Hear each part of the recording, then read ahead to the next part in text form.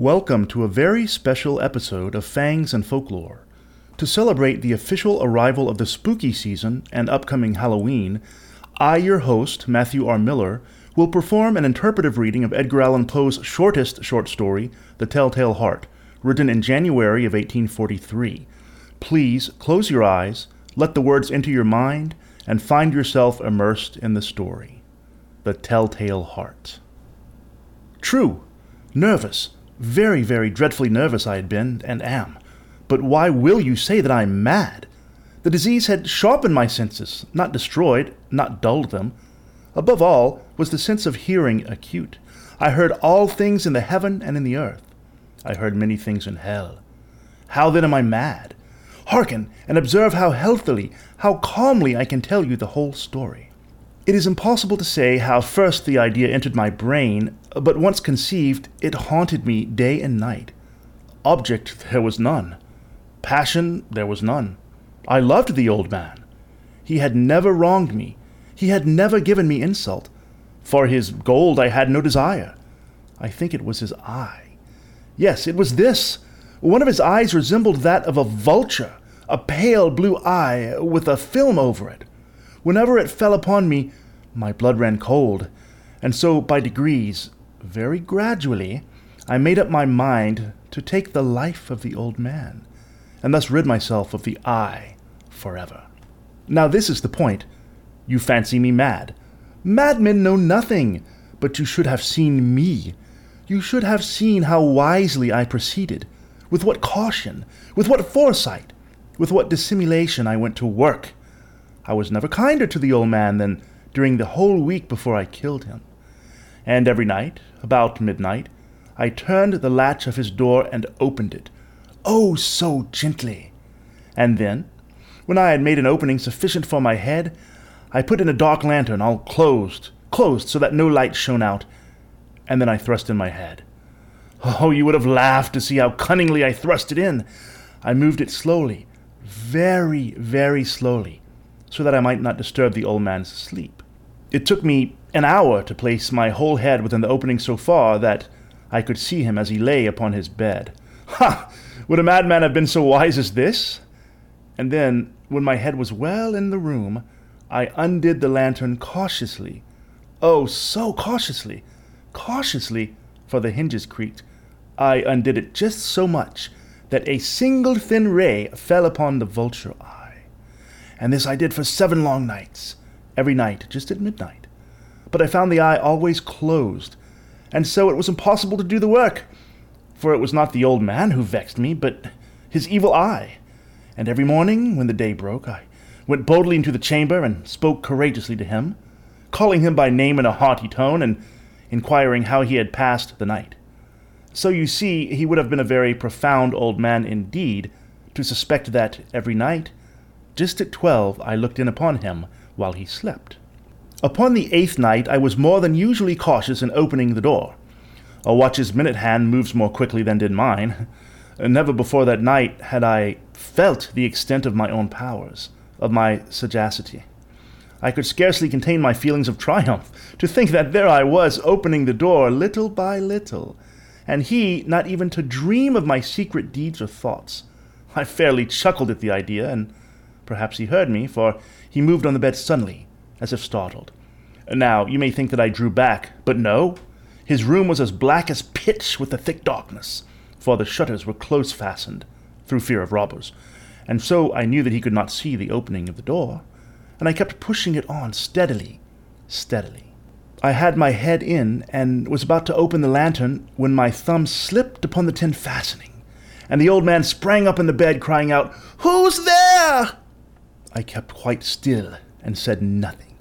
For a whole hour I did not move a muscle, and in the meantime I did not hear him lie down.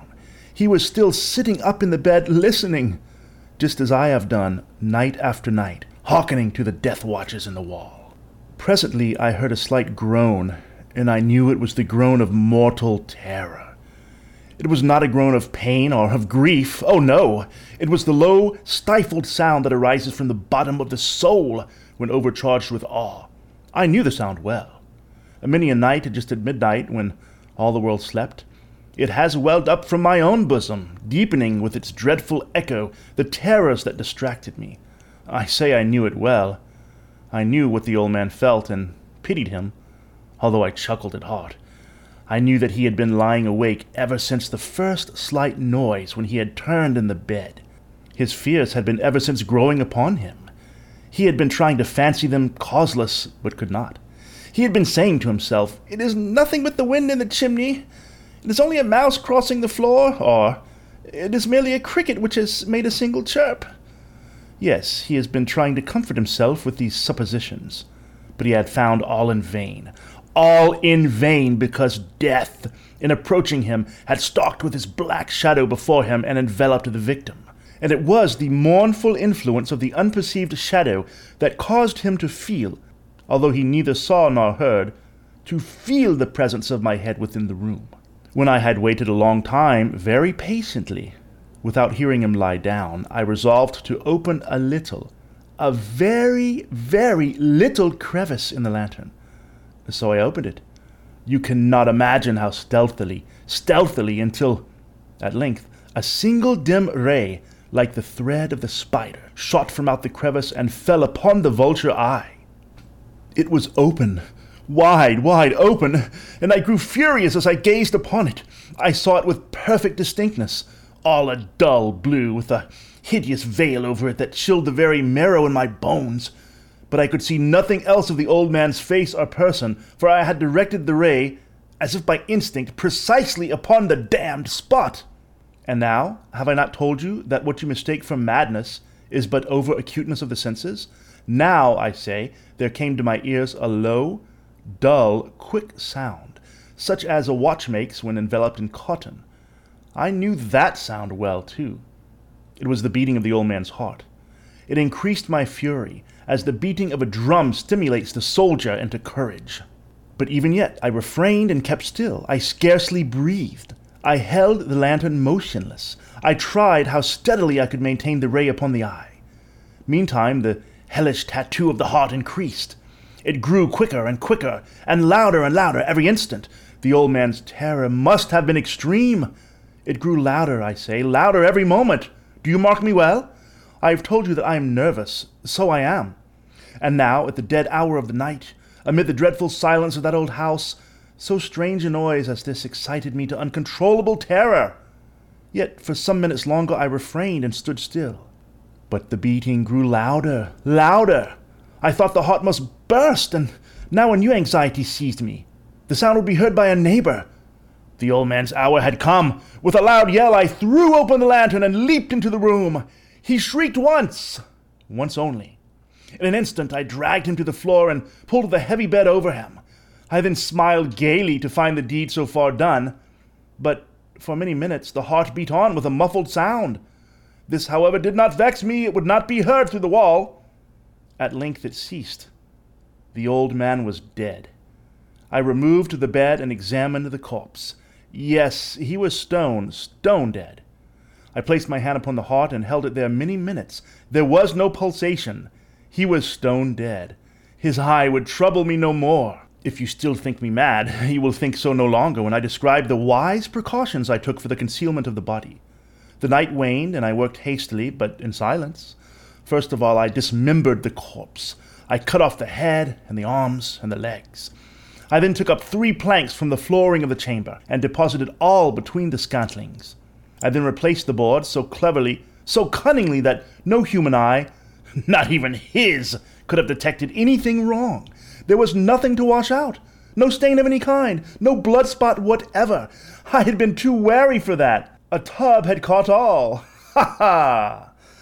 When I had made an end of those labors, it was 4 o'clock, still dark as midnight.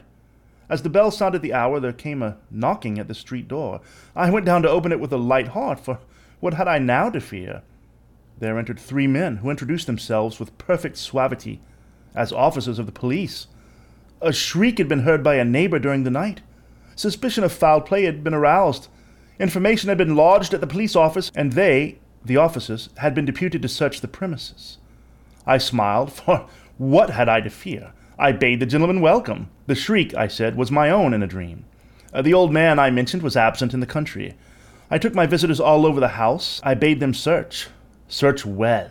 I led them at length to his chamber. I showed them his treasures, secure, undisturbed. In the enthusiasm of my confidence, I brought chairs into the room and desired them here to rest from their fatigues, while I myself, in the wild audacity of my perfect triumph, placed my own seat upon the very spot which reposed the corpse of the victim. The officers were satisfied. My manner had convinced them. I was singularly at ease. They sat, and while I answered cheerily, they chatted of familiar things. But ere long, I felt myself getting pale and wished them gone. My head ached, and I fancied a ringing in my ears, but still they sat and still chatted. The ringing became more distinct. It continued and became more distinct. I talked more freely to get rid of the feeling, but it continued and gained definitiveness until, at length, I found that the noise was not within my ears. No doubt I now grew very pale, but I talked more fluently and with a heightened voice, yet the sound increased. And what could I do?